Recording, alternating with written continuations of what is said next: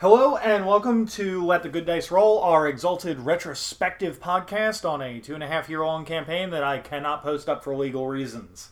My name is Brendan, and as always, I am joined by a slightly sick Christina. So we're actually recording this in advance of our usual schedule because technically on our usual recording day for this week, I'm going to be somewhere in the ocean getting drunk out of my fucking mind. Yep. So unfortunately, you have to deal with a sick me. So unfortunately, this is still the same night as before.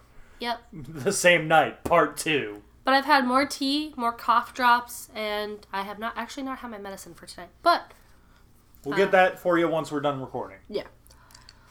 So, anything you want to say before I start? So thank you to everyone who's been liking, sharing, subscribing. If anyone left us a review while I was out of the country and unable to check my internet, you're the best. Seriously, you're the best. Thanks. Anything else? I think that the next episode that goes up is because the last episode of the actual podcast that went up should be the finale to Werewolf, the karaoke finale. Oh, gosh. Yeah, right? You get to listen to Brendan sing. Yeah, oh boy. I hope that you all enjoyed that. So the episode that should be coming up this week instead of Mage, so then I'm not super stressed before I go on a vacation, is actually going to be an episode that me and Julia recorded called Werewolf Behind the Scenes. That's going to basically be kind of a look back on her time GMing and what that we can all look forward to when that werewolf does come back, because spoilers, it is coming back at some point. So with that out of the way, let's get back into this exalted shenanigans. Alright, we can do that. Weird thing about this is there is a month time skip in between this session and the next session where Devin and I end up going to Gen Con for the year. Which means that I have to, from memory, try and remember an entire session that we did. Yeah, because there was only 3 players for that. But everybody still wanted to run, and Devin and I were like, yeah, that's cool, we're going to Gen Con, sorry guys, but we bye. Couldn't really continue the plot that involves Storm in it without Storm in it. Yeah, that makes sense. But we'll get to that when we get to that. That'll be tonight. So, first session for tonight. Sunday. I can't do math right now. August 6th. Can't do. How many months is it? I was like, what's 8? I can't remember right now. Which month is 8? Yeah, on my brain. August 6th, 2017. Day 4. Alright.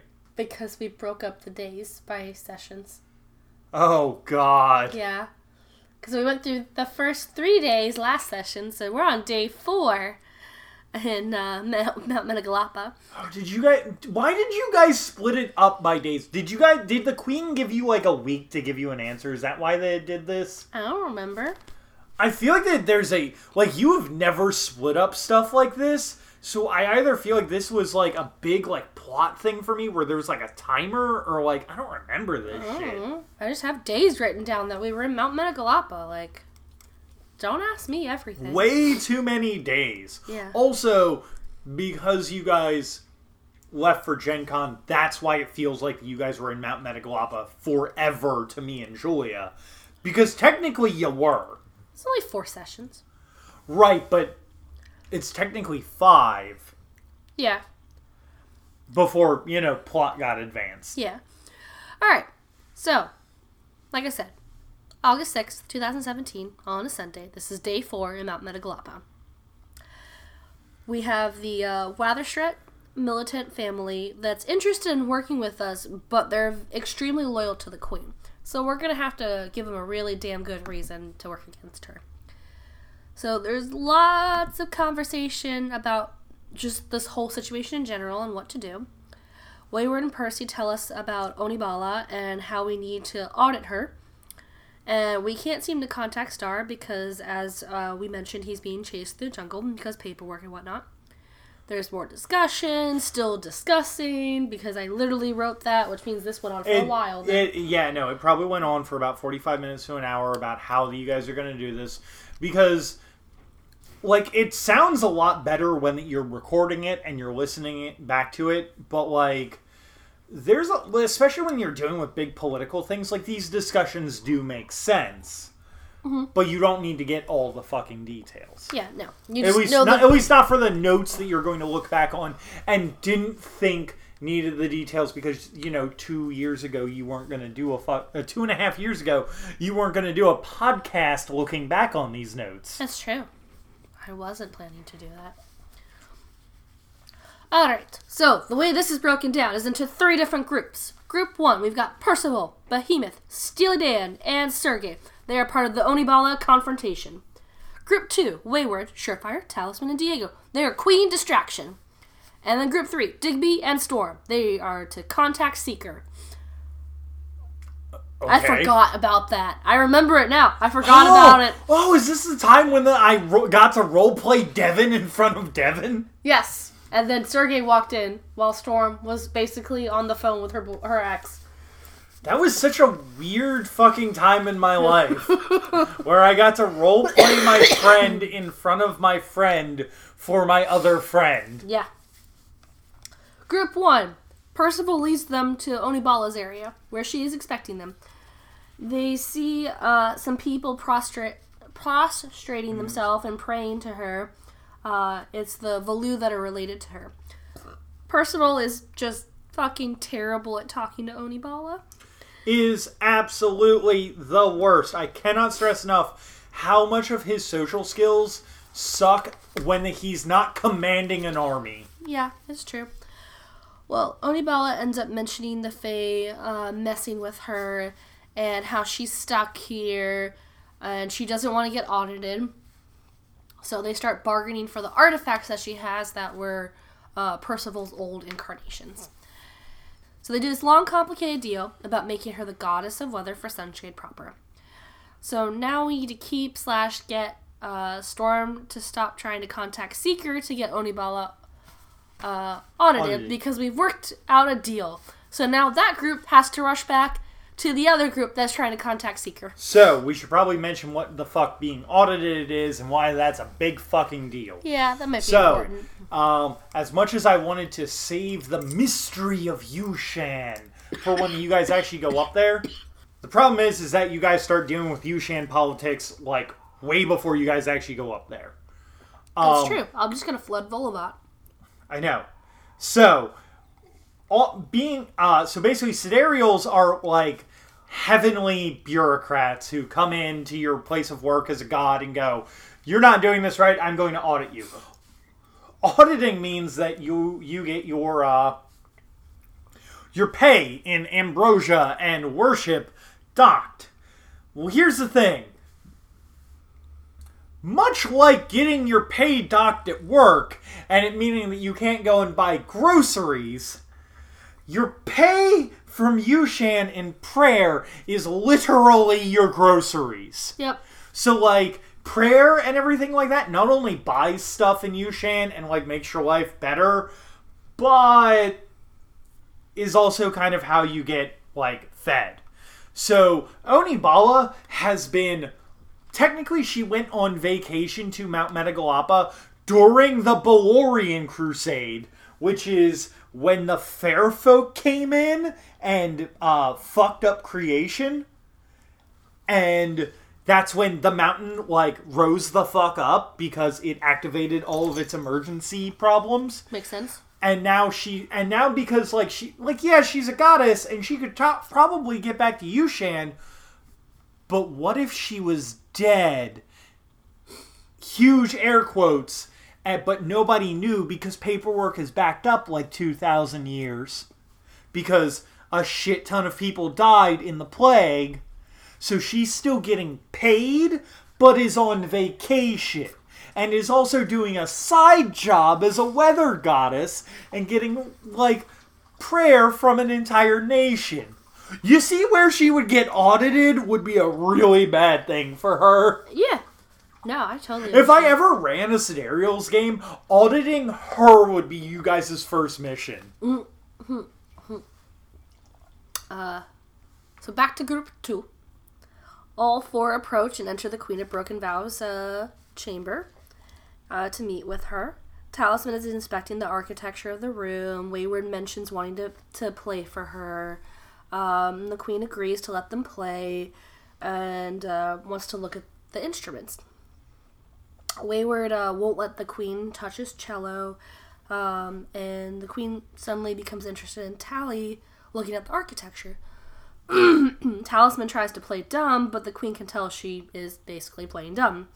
And she has her arm around Tally's shoulder, and Talisman just eventually rolls out of it. The queen is entirely built around social. Oh, I know. She is incredibly hard to lie to. That's why she makes a very good, mother figure for Storm. Mm-hmm. Because Storm was also incredibly social. So that's where she got it from, in my headcanon. Wayward, seeing this weird interaction, uses his wizard eyes to notice that there are marks or some kind of residue on Talisman where the queen had touched her. Yes. And from her demonic coadjutor. Yes. Which I should probably explain what that is because I mentioned it last episode. Do you want me to finish the rest of this and then you can explain it? Yeah, sure thing. Okay. Yeah. So Wayward also has some on him. And Storm probably does as well if someone were to look, because they had hugged at one point, but haven't gotten there yet.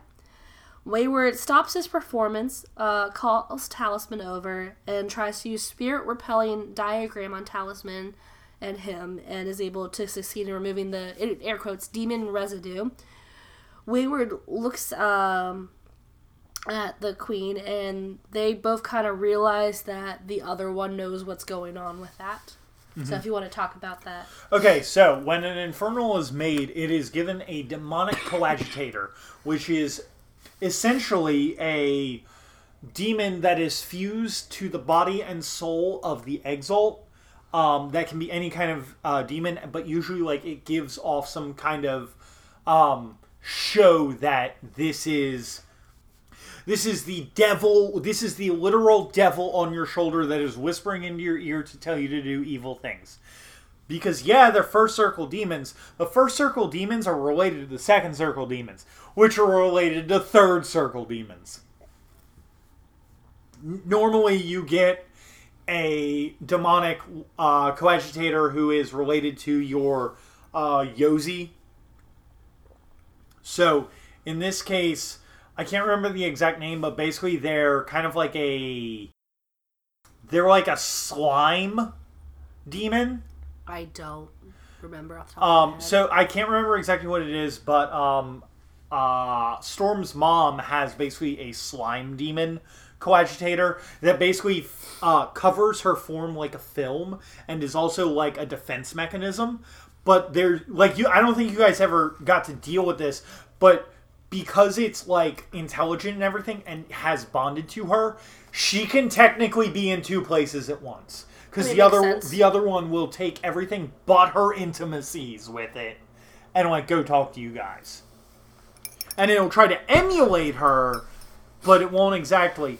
But the reason that this is important, obviously, is because when her and the coadjutor are together, she leaves that film, that demonic presence on other people as a sign that, hey, this is a fucking infernal. Because that's what happens when you exalt as an infernal.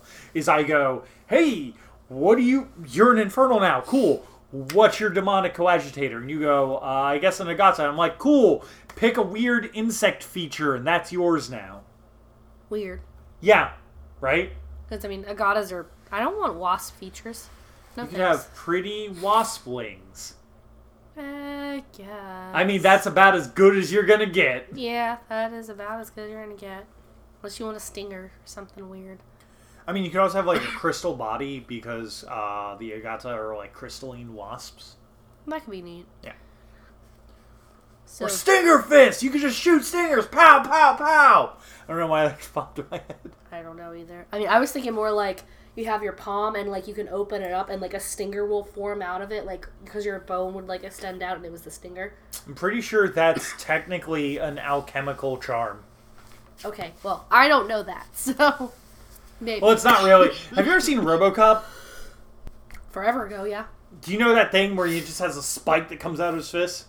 That doesn't ring any bells right now. Okay, that happens in RoboCop. I swear to God, that happens in RoboCop. But that is totally that's totally an alchemical charm. That's the personality overriding spike. Oh, that makes sense. Okay. So group 3, which was Digby and Storm.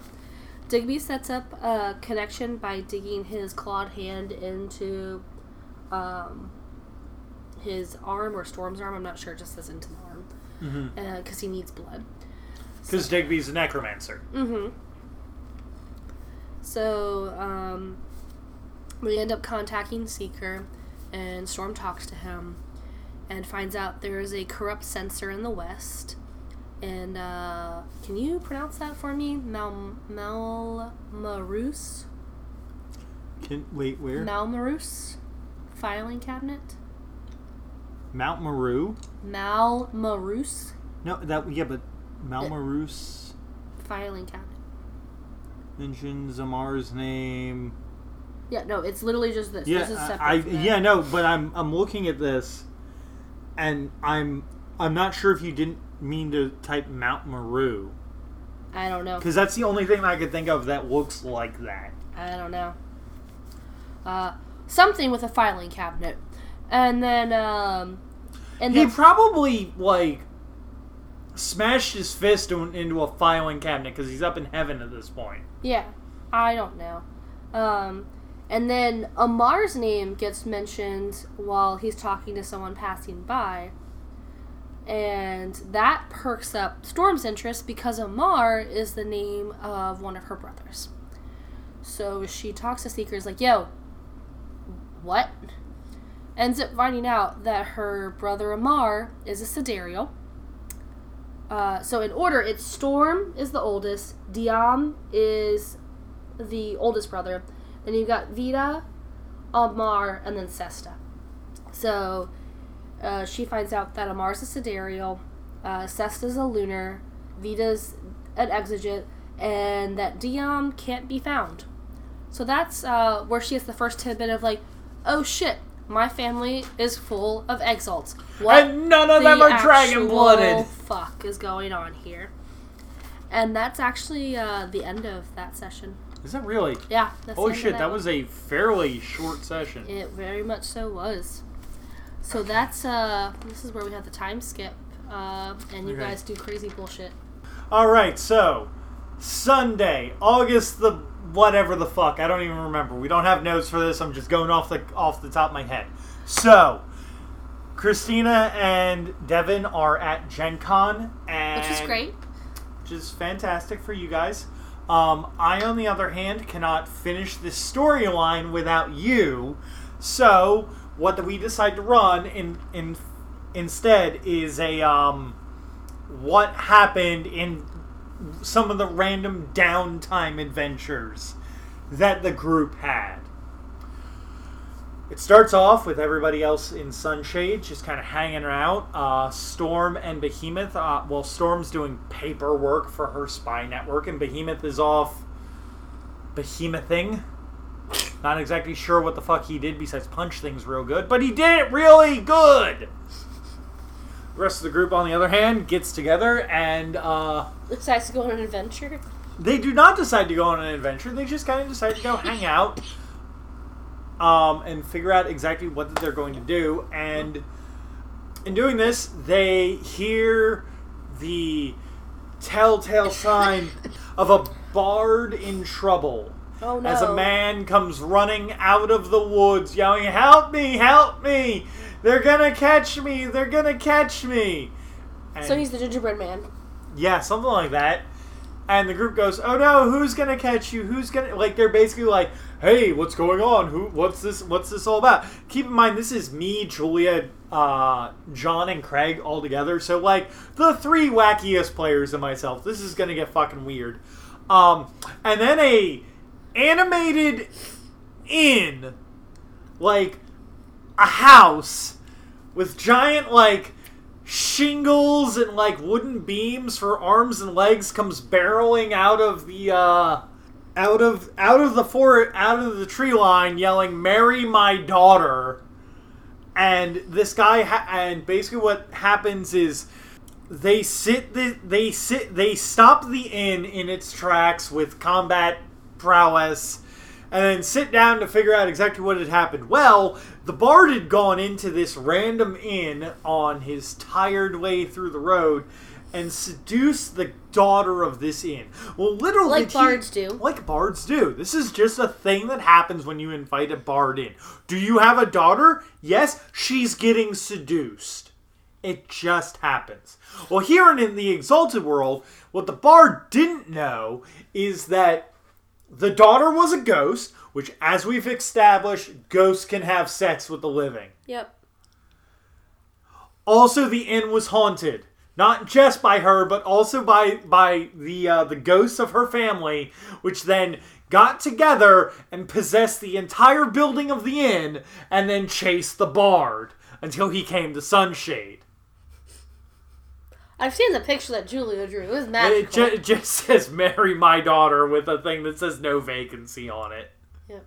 It's fucking magical. Basically, they convinced the inn to not murder this guy, but they also convinced this guy, dude, it looks like you're going to have to live in Sunshade in this inn and be the new inn proprietor with your new ghost wife. And that's basically the end of that little adventure. They then decide, hey, you know what would be great? Because it's a full moon out. Summon a second circle demon. Because you can only do that on a full moon. So guess who they fucking summon? I don't even want to know. Seagrith, the player of games. Oh, okay. That's not that bad.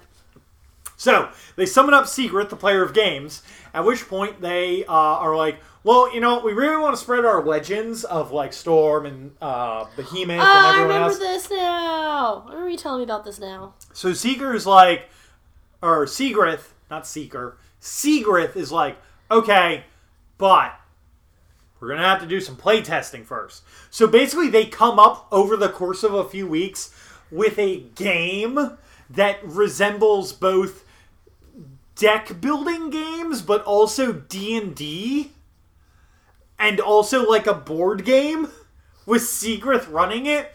And basically it turns into someone rolled super well and accidentally saw the Unconquered Sons character sheet, which they then put down and went, we can never tell anyone else about the stats that we saw. Jeez. But then they used it at some point during this game and defeated Seagrith. And because they defeated him, they were like, okay, I will start spreading this game that basically you guys are the best deck in to the realm. So, like, if you guys had kind of really if you guys had ever focused on, like, realm stuff, your name would have held either, like, really big deal to, like, some people who are, like, fans of the game, or you would have been, like, basically it's like, hey, do those kids like D&D? You are their heroes. Hey, are those the parents that don't like the D&D? They hate you. And it would have, like, kind of been kind of fucking wacky, like, almost satanic panic, like... But who wants to fuck with the realm? But who wants to fuck with the realm? You guys didn't want to fuck with the realm until you were absolutely certain you wanted to fuck with the realm. It's true, though. Like, I mean, and which makes sense. You don't want to fuck with the realm until you're absolutely certain that you want to fuck with the realm. But I had put that little thing in there for if you guys decided to fuck with the realm before before stuff went to shit. That's fair. So anyway, so that was that wacky session in a, 15-minute nutshell. So, you want to know what's great? Huh. This one's day 5. We're still on days. Holy shit. For some fucking reason. Why? So the next session starts up on a Sunday like they do. This one's September 3rd, 2017. Day 5. For some reason, I have Oasis of Broken Vows written there. I'm not sure why, but that's written there. I think that's actually her name. Because she's from Ceciline. Yeah, fuck Ceciline. We notice that Diego and Damian are missing. So that's interesting. Wayward shows Storm that she and anyone who has interacted with the queen and has been touched has the essence on them. So she knows like what we know and what we've done, or that was the theory anyways, was if she had her essence on someone, then anything that they had done that she would know about. Yep. Whether that was accurate or not, I don't know. But it was a pretty good hunch, I assume. No, absolutely not. She just left slime trails on you all. Because that was her demonic coagitator, was a slime girl. Well, we're paranoid fucking people, so... Yeah, you fucking are! Can you blame us, though? Yes! Why? You're Solars, just roll with it! So we use... Because you all took what was supposed to be one session, and then you get a free cool new ally, and turn it into 4 sessions of, we don't want this shit! We're gonna fix this shit. We're gonna dethrone this bitch. So... Go on. We use to be fair, Listen, we got a better thing out of this than an ally.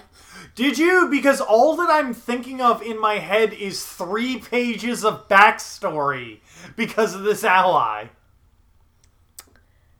Look, all I'm saying is we got. I'm just now realizing that you all at some point pulled a this much backstory. I'm still not. You're still salty, are you? Yeah, I'm still fucking salty. Every single one of you in some way has done this to me. Devin just has 1 page because he had 3 characters throughout the whole game. Did he really? Yeah. Fuck, you right, he did. Yeah, he had 1 page for each character, though. Yeah. We end up using Wayward's green moss to track down Diego and Damian. Sunflower, Wayward, and Storm go after Damian, so they go up the mountain. We'll get to that later. Princess, Percival, Talisman, and Behemoth go after Diego. They go through the town. They end up finding Diego having a drink in a bar, and he said he had told them he was getting a drink. I guess nobody remembered or something like that. I think that it was when the Steely Dan bullshit was going around. He probably went, fuck this, I'm getting a drink. I don't know. So the Sunflower, Wayward, and Storm group go all the way to the top of the mountain and find Rage of Birdman and Damon actively fighting, like for real. And Birdman is down to Sergei size now, which is still big, but it's not He still has the giant merit for that extra health level. But it's not like his original bigness. He's not like he took the giant merit 17 times for 17 extra -0 health levels. Or whatever.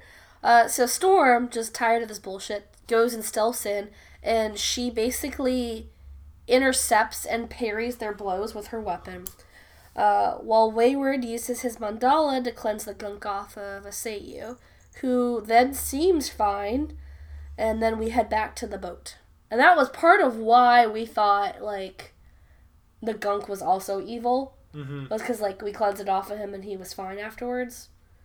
So, like... No, he was just helping fight. Well, yeah, we didn't know at the time. Like I said, weird shit happens. So we all meet back up on the boat, and we realize Ceciline is using essence from the Queen touching to control people. Like I said, we didn't fucking know. Like with Asayu. So the Queen is... Oh, you know what? Maybe she has been controlling people. Yeah, so the Queen is not breaching her contract or oath as a result. You know what? I think that this was one of those, like... I think that this was one of those instances of the players came up with a better plot, so I rolled with it. That might be it. I don't know. I was just like, oh yeah, she has a slimy demonic coagitator, so if she touches people, like, the slime gets on them. And then you guys are like, no, she's fucking controlling people with this. And I'm like, you know what? They already want her to be the bad guy, so you know what? This is a way better plot. We're awful and great all at the same time. Yeah, well, I mean, sometimes you just gotta roll with what the fucking players wanted. Yeah, exactly.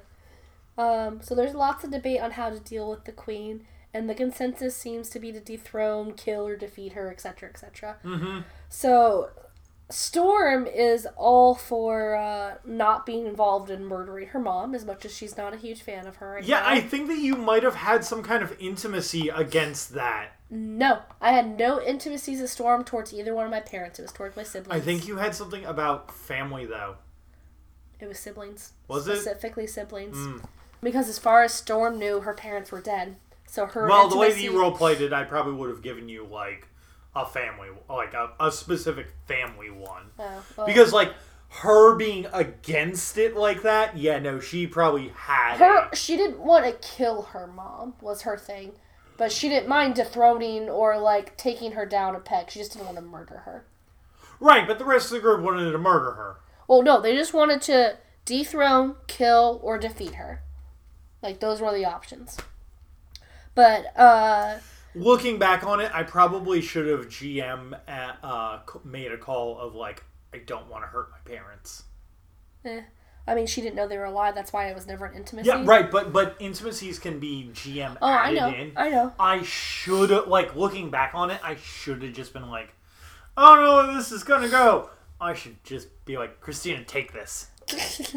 Well, so take this, just trust me. So Sergei pipes up and says that he won't be involved if Storm's not involved. So they go off and have a conversation about the whole situation. Mm-hmm. And then all of a sudden, a teleportation. A teleportation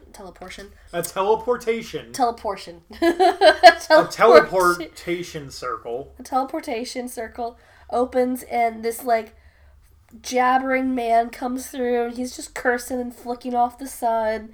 And we come to find out that his name is Geraldo of the Riviera. And he's a Nightcast, and he's very good at larceny and stealing. So, it's technically Geraldo Rivera. Oh, because I have Geraldo written. So, this is Jake's new character, who used to play Glory in the Southern game. Yep. Jake's schedule got changed up so that he could play with us at the time. And the Southern game had kind of died off by this point. Mm-hmm. He didn't want to just bring Glory up because that felt weird, and he would basically be vying for control because Glory was a leader kind of character. The other thing is that to note in here, as you'll probably notice after listening to Jake in other podcast materials, Jake is notoriously bad at character names. Yeah. Jake's names that he has made for games in the time that we have roleplayed with him include, but are not limited to, Sigmund in the Mage game. Yep. His most original name, which is Kresimir. Yep. Caius in one of my Pathfinder games. Mm-hmm. Gaius in another Pathfinder game. Jeez. I think he had some kind of Roman emperor name in Julia's Web of Elders game.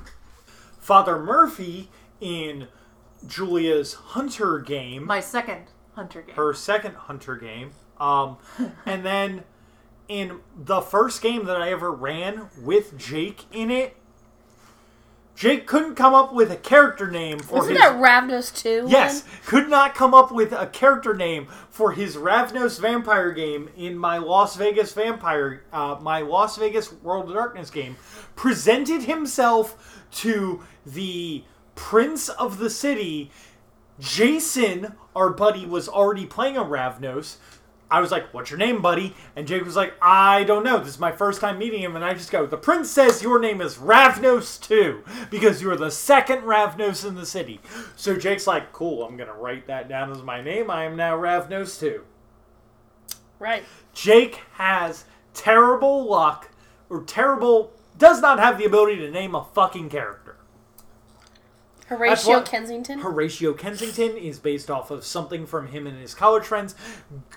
Geraldo Riviera is based off of Geraldo Riviera, the fucking news anchor or whatever, or the news reporter. Like, Jake... Father Murphy he couldn't come up with a name, and he looked at my dog and said, well, I'm playing a zealotous Catholic priest, which, it dawns on me, by the way, that my werewolf game is the second campaign that we've run in Vegas for World of Darkness. Mm-hmm. I forgot that game took place in Vegas. Yeah. Hi, by the way, Julia's home from Julia's work. home. We just finished talking, maybe a couple minutes before you got home, about the Marry My Daughter episode. Oh my god. Oh my fucking god. The noodle incident episode. Oh god. Did you tell Christina the rest of what happened during that? Yeah, about the Unconquered Sons character sheet and the... Did we tell you about that beforehand? Yeah. Okay. I already knew the whole story. Because I thought we were never going to tell you or Devin about it. No one told anything about it in character, but out of character, you guys can't keep your mouth shut. It's true. Yeah. Yeah. So, Marry my daughter! yeah, that was the voice. Alright, so, Raldo comes in, flipping off the Unconquered Son. Yep. Welcome, Raldo. Raldo. That's about the extent of that. It's Jake injecting chaos into our game. Not that we needed any more chaos, but oh boy, does this help. So when Jake interjects chaos into games, it's not mean. It might be meaningless, but it's never bad chaos. Jake is really good at a specific type of chaos that is fun for just about everyone involved.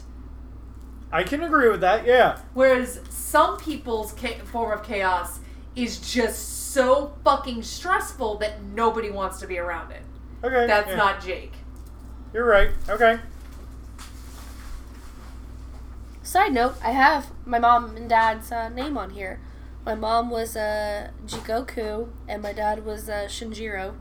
Yep. Which I feel like are references to something, I'm sure.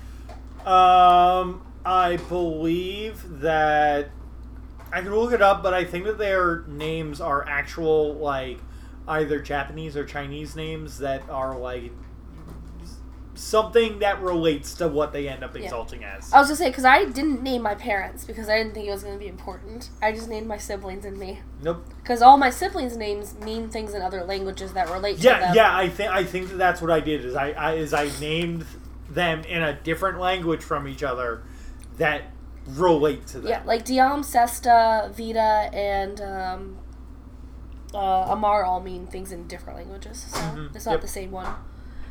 Alright, well, so, back to this. Surefire's idea, since we're talking about how to deal with Storm's mom, was to say that Storm is a princess to everyone around here, and use that to sway people to our side, and then tell the queen to surrender, basically. Which worked because men didn't have to murder her, but she's definitely dethroned at that point. We end up planning stuff and things, and then I have plans and stuff and things, ... of crazy BS, ... So... Makes sense. Yep. So Surefire, Raldo, and Steely Dan go to be shady and ransack the palace, while everyone else is gathering support by doing basically this performance on a float and saying that Storm is a look-shy princess. And then everyone is like on or in the float hiding or just whatever in some capacity at this point. Like, I think we had Behemoth inside the float. I remember you guys made a big fucking deal about the parade that you guys were going to put on, and I just kind of went, okay, I guess we can take a moment to have a Macy's Day float parade, but... Well, the whole thing I is... got to do all the crafting and get more points for my crafting. Oh, right, that's why we did the float. Yeah, because it was basically a big fanfare being like, she's a princess, blah, worship her, not her mom. And I'm just like... And the actual game-using reason for it was getting crafting XP. Yeah, which is interesting because Storm's very much like, please don't pay attention to me, it makes my job harder. So this whole thing was just very out of her comfort zone. I feel like I should have given you more intimacies that you were the one person I would have had a limit break. Yeah. Bullshit. I was up to... Okay, well listen here, you limit broke on your own. Like, I had 7 points by the end of the game. Okay. You might have had 7 points by the end of the game, but you didn't almost incur limit because you had to tell someone politely, no thank you, I would not like tea. I don't remember that. I had the weirdest intimacies. I also need to, like, start, like, keeping... what I need to do if I ever run Exalted Third again is I'm going to just keep all the character sheets here so I can actually go over people's intimacies and be like, this needs to go down. I'll mark this on the character sheet. This needs to go down. This needs to go up. You all really, just really, be like, oh, you know what? Maybe they should develop a minor intimacy of this because they're acting like this. Because that's what it's meant to do, but that's such, micromanaged stuff that, it becomes really hard if you don't have everyone's character sheet, which is a really hard thing to do. Here's an idea. Get a GM screen. Number 1. You have a nice Exalted GM screen. I don't know where the hell it is. It's on the shelf somewhere. Oh, Number 2. You have a list that you can either keep on your computer and type up, but every time someone adjusts or changes their intimacies, you update that list. Okay. That way people still have their character sheets, they can take them with them, they can work on them at home, but you always have a copy of their intimacies. Okay. And then, based off of other things that they do, I can add new things. Okay, yeah, that sounds good. So anyway, let's get back to this so we can finish up the saga of Mount Metagalapa. So Wayward does a performance and sways all of Mount Metagalapa, which is about 40,000 people, to join behind our cause and dethrone the queen. We get to the doors, and Storm calls her out by her full actual name, which is why the name was actually relevant. Right. And she ends up coming out. Storm asks her to step down, and she does, because she doesn't want to fight Storm. And then shit kind of goes sideways, and people go flying because of springboards and rockets in the float. Because everybody was planning for her not to gracefully step down. Oh, yeah! And get springboarded and rocketed out to attack her. That's right. Then there was Thunderclap Rush attacks, and there was multiple just... Yep. It was a shit show. It was a Orchestrated shit by show. the PCs. It was a shit show orchestrated by the PCs because no one expected her to just be like, hey, I want to be your ally. I'm a character who the GM has specifically made to be your ally. Can I please be your ally? Shouldn't have made her an Infernal. I thought it would have been funny because you guys already liked fucking Abyssals anyway. Some Abyssals. For the record, you guys liked my Abyssals. I liked Ghost. And Ghost was one of my Abyssals. Ghost was her Abyssal. Yeah. From the circle. I always will refer to them as my Abyssals because Ghost was introduced before the circle was? Yeah, before that circle was. But Ghost was part of that circle. Ghost was part of that circle. Because that circle is supposed to... Because Ghost, Author, Will, Voice, and Surgeon... Yeah. Are all the Mask of Winters, who was supposed to be the Grey Abyssals. If you recall, though, you liked the circle that I was like, no, guys, I vouch for them. No, the whole group was like...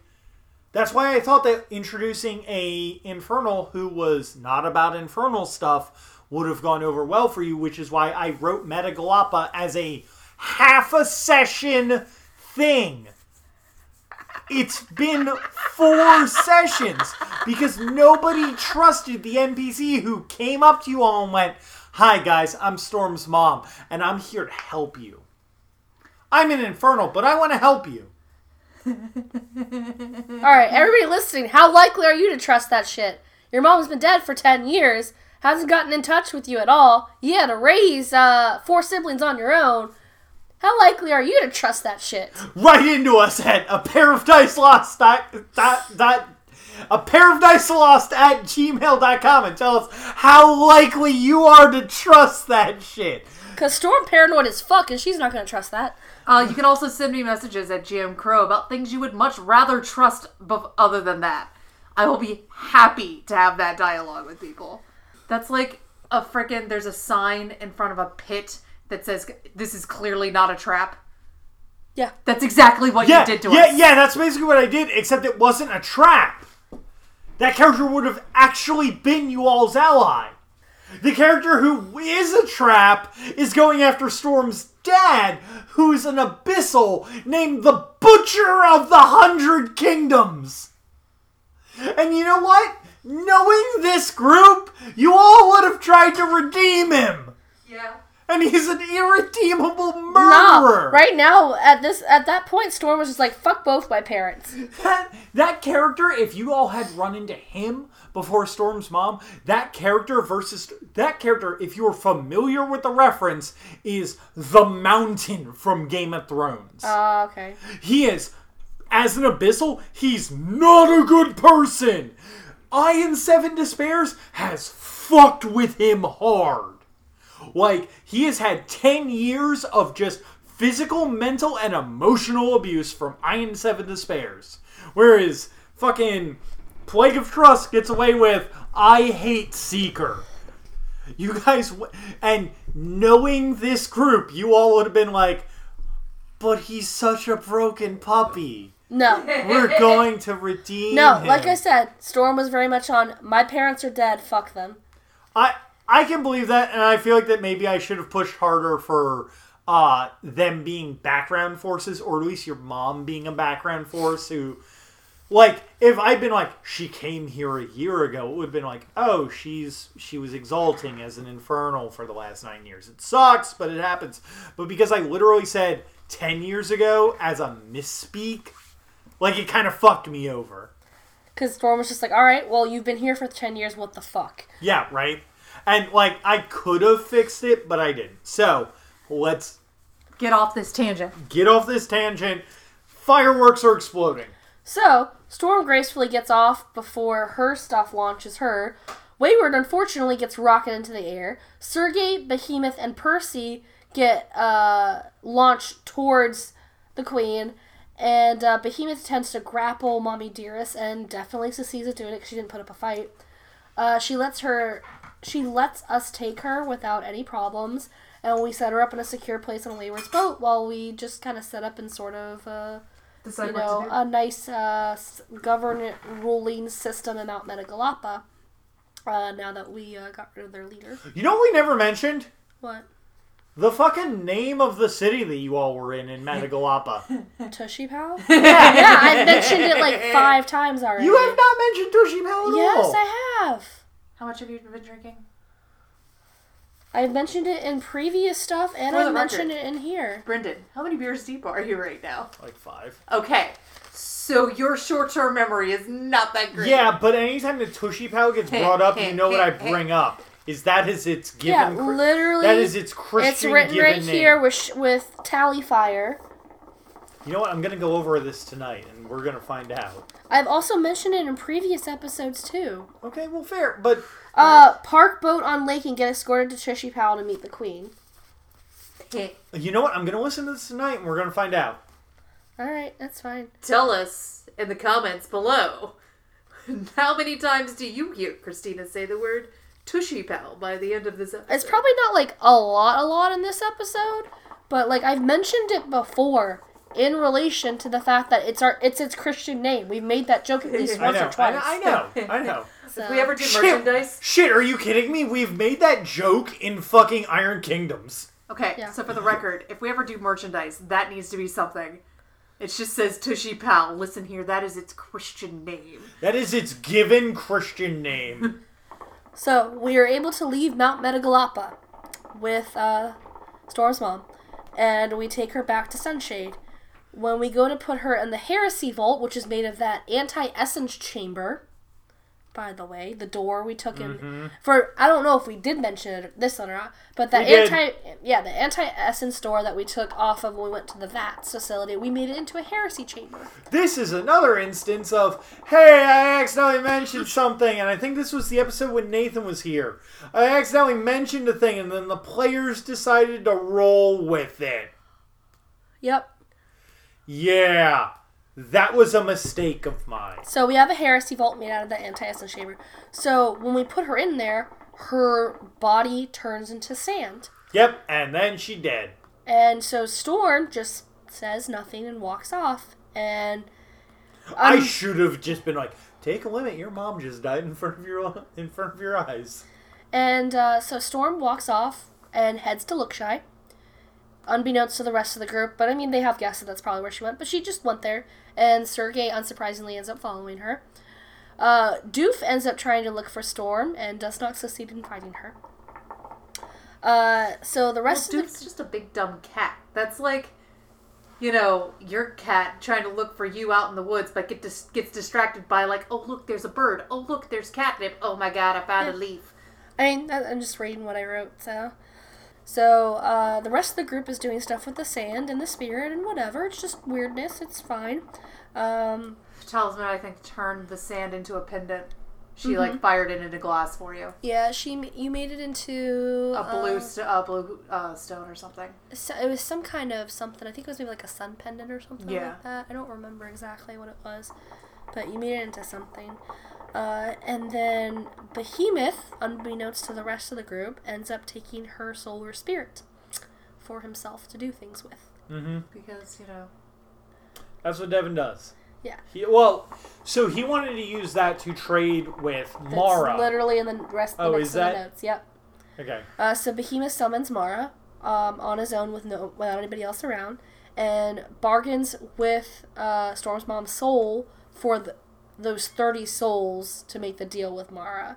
And Mara's happy to now have one of Ceciline's people, because that gets to go to the Ebon Dragon. Yep. Basically, they traded because Mara is a second circle soul of the Ebon Dragon. Mara went like, "Oh, cool! I now have one of Ceciline's Infernal, so we're going to repurpose that towards the Ebon Dragon." And that was and basically like the plot hook of it. That soul was worth the 30 that he needed to start his quest line. Way more than that. At least his 30. So, but he didn't know how to bargain with it properly. And hey, I actually have it written down. Talisman made a necklace of snakes and wolves with a heart in the center from the stand from Storm's mom, and fused it with magical material so it's indestructible. And she also put an apology note with it. Sorry, we killed your mom. Because I was the one that was like, we shouldn't kill her outright. We need to put her somewhere where we can contain her. And I had forgotten. I didn't want to put her up in the prison above the town. Mm-hmm. Because I remember there being something weird about it, like... Yeah, well, it was Gremlins, and it was the Green Light District, and... Yeah, like, I didn't want to do that, and so I thought the safest place was this, and you trusted me on that, and we put her in there under that assumption. And... But because it's an essence dampening room, and her demonic coagitator is made of nothing but essence, and an infernal can't exist without the demonic coagitator... I didn't know this. Because you couldn't have. I did out of character. Nobody in character did. No, you didn't. Oh, yeah, that's right, because I was really mad at you. No, you also don't like Infernals. Yeah. Because I don't like Infernals. Because the Infernal actual lore in the fucking 2nd edition core is like, as a GM, I don't want to deal with this. This is too fucking rapey. Infernals aren't good people, if you haven't figured it out Infernals yet. aren't good people. And, like... Anytime that someone's like, oh yeah, how do Infernals exalt? I'm just like, they just Infernal exalt and they don't do whatever the fuck it says in 2nd edition because that shit is dumb and I don't like it. So, can I segue real quick? It'll take me 30 seconds. I always describe Abyssals as kind of like lawful evil, whereas Infernals are just straight chaotic evil. They are straight chaotic evil because they're chaotic evil for a reason, and it also depends on the Infernal, because, like, if you're dealing with, like, the Ebon Dragon... But in general, in the most generalized terms... Yes and no. I see them as, like... I see Abyssals as devils. Okay. And Infernals as demons. You've actually got it in reverse. So the Infernals are the devils. They are the rulers of hell. They have laws that they have to follow. That's why you summon Neoma. That's why you summon Blood Apes. You don't summon ghosts. That makes more sense. Ghosts aren't bound to that kind of shit. You know what? You know what the Yozi want? They want to go back to ruling creation under their rule. They want to have their laws back instated on creation. You know what the Neverborn want? The guys who are in charge of the Abyssals? The end of the world? The end of the fucking world. Huh. I always thought it was backwards. No, it's the other way. The problem is that the fluff, the leaders of those are reversed, But the exalted of them are... It depends on what fucking dude that you're running for. So, like, in the case of the Abyssals, oh, hey, are you the Abyssals that follow the First and Forsaken Lion? You are all about war. That is your fucking law. Are you the Abyssals that follow the Mask of Winters? You are About sneaky. debauchery. No, you are sneaky. You are about doing, like, kind of figuring stuff out and furthering the Mask of Winter's goal. And the Mask of Winters doesn't give a shit about the Neverborn. Whereas the First and Forsaken Lion is literally Sauron bound to his armor by fucking the Dark curse. by the Dark Curse and the giant fucking Void Lords. Like, he's gotta deal with their bullshit. So we're going to get back on topic, but if you guys would like us to do an episode where we debate this, hit us up, let us know. I feel like Brendan and I could argue this for a while. Whereas the Yozi... Going back to... Give me just a second. Oh my god. If I'm going to get into this, then we're going to fucking get into this. Also, I have like 5 minutes of Christina coughing to edit out anyway. So, Yozi, on the other hand, you have things like She Who Lives in Her Name, who is all about law, who is all about order and making sure that things stay in their place. They're at that most rigid thing. But then you've got things like the Ebon Dragon, who is literally defined by being the shadow of the sun and any light that it touches. He is literally the betrayer. So, in a way, he will always betray whatever your expectations of him is. So yeah, he's chaotic, but he's like a lawful chaotic because he's always going to betray. Is it weird that I always had him mixed in my mind with the giant snake from Norse mythology? Very similar, I think. Okay. Yeah. And I'm the worst person ever because I can never pronounce the name. It's like Jormungandr? Yeah. Yeah. So back to the campaign, Christina. Sorry. I think that was the end of it, No. wasn't it? No. Okay, so let's... So we end up discussing they end up discussing what they're doing next, and they talk about going to Lookshy. They sent an infallible messenger to Storm and Sergei, but neither one of them answer.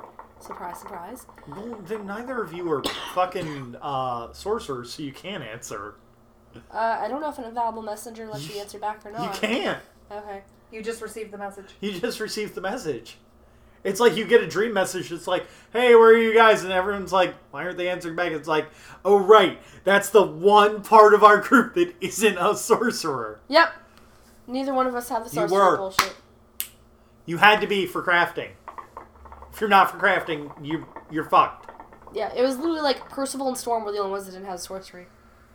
So Behemoth ends up gathering the rest of the circle and the new guy to talk about how a curse was put on him by his former master. Insert the deal that he made there. He talks about how he was approached by a woman, not mortal. They had fun, and they made a deal to bring Mara 30 souls, and she lifts the curse. Oh shit, this actually got mentioned. Holy fuck. Yeah. He admits he took the soul of the Infernal and gave it to Mara. Percy says he is glad Storm wasn't here for that meeting. They agree that someone has to tell Storm what happened, and Behemoth says he'll tell Storm what he did. And they ask if there are any other complications they need to know about, which nothing's listed on here, so... Because Behemoth doesn't know what the next part of his journey is. Yeah, he's not aware yet. And then, here we go. As a side note, Steely Dan went off, we went down towards the Riverlands before, so... Mm-hmm. That's where Steely Dan left, because we got Raldo instead. Right, who's a larceny supernal. Like, you guys were going to have Steely Dan, the Exogen of Thievery, to kind of help you guys with those weird moments where that was necessary, but since you guys got Raldo, he becomes completely unnecessary, so it's kind of like... Because that was the one thing I didn't really go into with Nightcast, was all the larceny stuff. I had, like, a couple little things, but that was about it. You guys managed to... but Jake was hard larceny. Yeah. It was interesting to see that we had two Nightcasts in the group that personified both sides of it. Mm-hmm. And it was really good because that meant neither of you stepped on each other's toes. Yeah. Mm-hmm. Well, and meant we worked so good together, too. Right, which shows up a little bit later. Yeah. Anyway, so that was episode 11 for Let the Good Dice Roll. As always, remember to like, share, subscribe, leave a comment for us. And download it. If you guys are listening to us on iTunes, please rate us and leave a review. We always appreciate that. Send us questions. Send us questions to a pair of dice lost at gmail.com. If you want me and Julia to have an argument about which is better, Abyssals or Infernals, we can totally have that on mic. I mean, I'll sit and referee. Yeah, that's the word I was looking for. You can also send me questions at GM Crow on Twitter. GMCrow1. That is the numerical number 1. I'm actually active again, so please don't hesitate to hit me up. So the next episode that you guys should be hearing, I believe that I might have mentioned this earlier, but the next episode that you all should be hearing is actually going to be the werewolf behind the scenes, which is going to be me talking about me talking to Julia about her experience running the first season of Werewolf Viva Las Vegas. Following week, I can't tell you how excited I am for season 2. The following week is going to be episode 11 of Mage, so I'm not stressing myself to death doing editing. And then the following week after that is going to be the first episode of our Iron Kingdoms game. Or hopefully we could also do something where we talk to you about running Mage like you did for Werewolf. Yeah, we could do a behind the scenes on Mage. Behind the scenes on Mage, I would like to do once that the Mage is actually concluded. Mm-hmm. We only did the one on Werewolf because I reached because a there's good going to be ending there's for going to be season 1. So just a little behind the scenes little thing here. There's going to be a noticeable gap between Werewolf episodes coming up. Whereas can I jump in? So the reason there's going to be a noticeable gap, and we cover this a bit in the next in the behind the scenes episode, is Werewolf will not be run again until at minimum July at the earliest. Which means that you guys are probably going to have to wait until next fall for Werewolf to continue. And I am sorry about if when you start running Werewolf, if you want to take over editing for Werewolf, we can totally add another game, another release date to that when it starts coming out. We'll burn that bridge when we get there. But yeah, fall content is looking like it's going to be Werewolf because season 2 is going to conclude over the summer, and then I won't be running again for a couple of months. Whereas Mage still has probably 2 or 3 more episodes to go in it, especially with the added Werewolf behind the scenes and Iron Kingdoms. I've only got the one more session to get through, but also Mage is going to pick back up in February for a couple. Yeah, because the 19th is Stormflux, and then we're gonna make people characters, and then the next the following 2 weeks is going to be Mage. So yeah. We got a lot of good stuff coming y'all's way. Thanks for sticking with us with all the gaps. Is there anything else we want to announce that might also be coming out?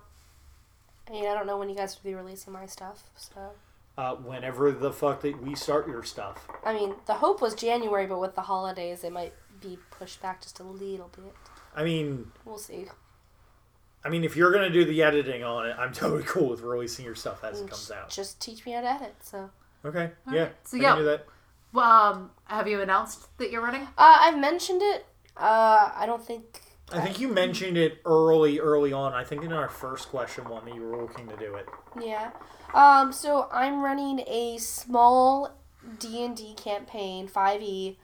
I just have 4 players because I have never DM'd before. We're so excited for our baby to take the reins. And so I'm excited to try and do it. I'm very nervous about it being recorded and posted, but we'll see how it goes. So it'll be fine. You're going to be brilliant. But that's hopefully going to start up in January, so those will maybe get posted in January or February. Maybe February, yeah, it kind of depends. I guess, tell you what, so it'll probably be how quickly that we get through Iron Kingdoms content or how quickly we get through Mage content. That's fair. Like, if your stuff starts in January, we can talk about this off camera. We can talk about all this all We really appreciate you guys listening to all of our stuff. Seriously, we couldn't do this without our loyal fans. Like we said before, if you're listening to us on iTunes, leave us a review, give us a rating. It really is it is absolutely vital and is going to help us get out to more ears, which is going to, really, really help us. Bearing my soul here, this is like a dream that Brendan and I have had for the last decade, is to do something like this, whether it was Let's Plays or tabletopping. It really does mean so much to our little family, that you guys continue to listen to our stuff. So thank you. Thank you so, so much. Every like, every download, every subscribe, it really does mean everything to us. We're not a big production company, so we kind of get this really excited every single buzz. time every single time I check it in the morning and I see, oh, you have a new or you have a new subscriber, or there's a huge spike in downloads. Oh my god, I can't explain to you guys how excited I am to see that kind of stuff. Oh, he was super giddy one day and he's like, we got 30 downloads! We got 30 downloads! And I was like, oh man. Thanks, Anthony. Alright, so for a pair of dice loss, this has been Let the Good Dice Roll. I'm Brendan. I'm Christina. I'm Julia, late as usual. And thank you all for listening, and we hope you have a wonderful week.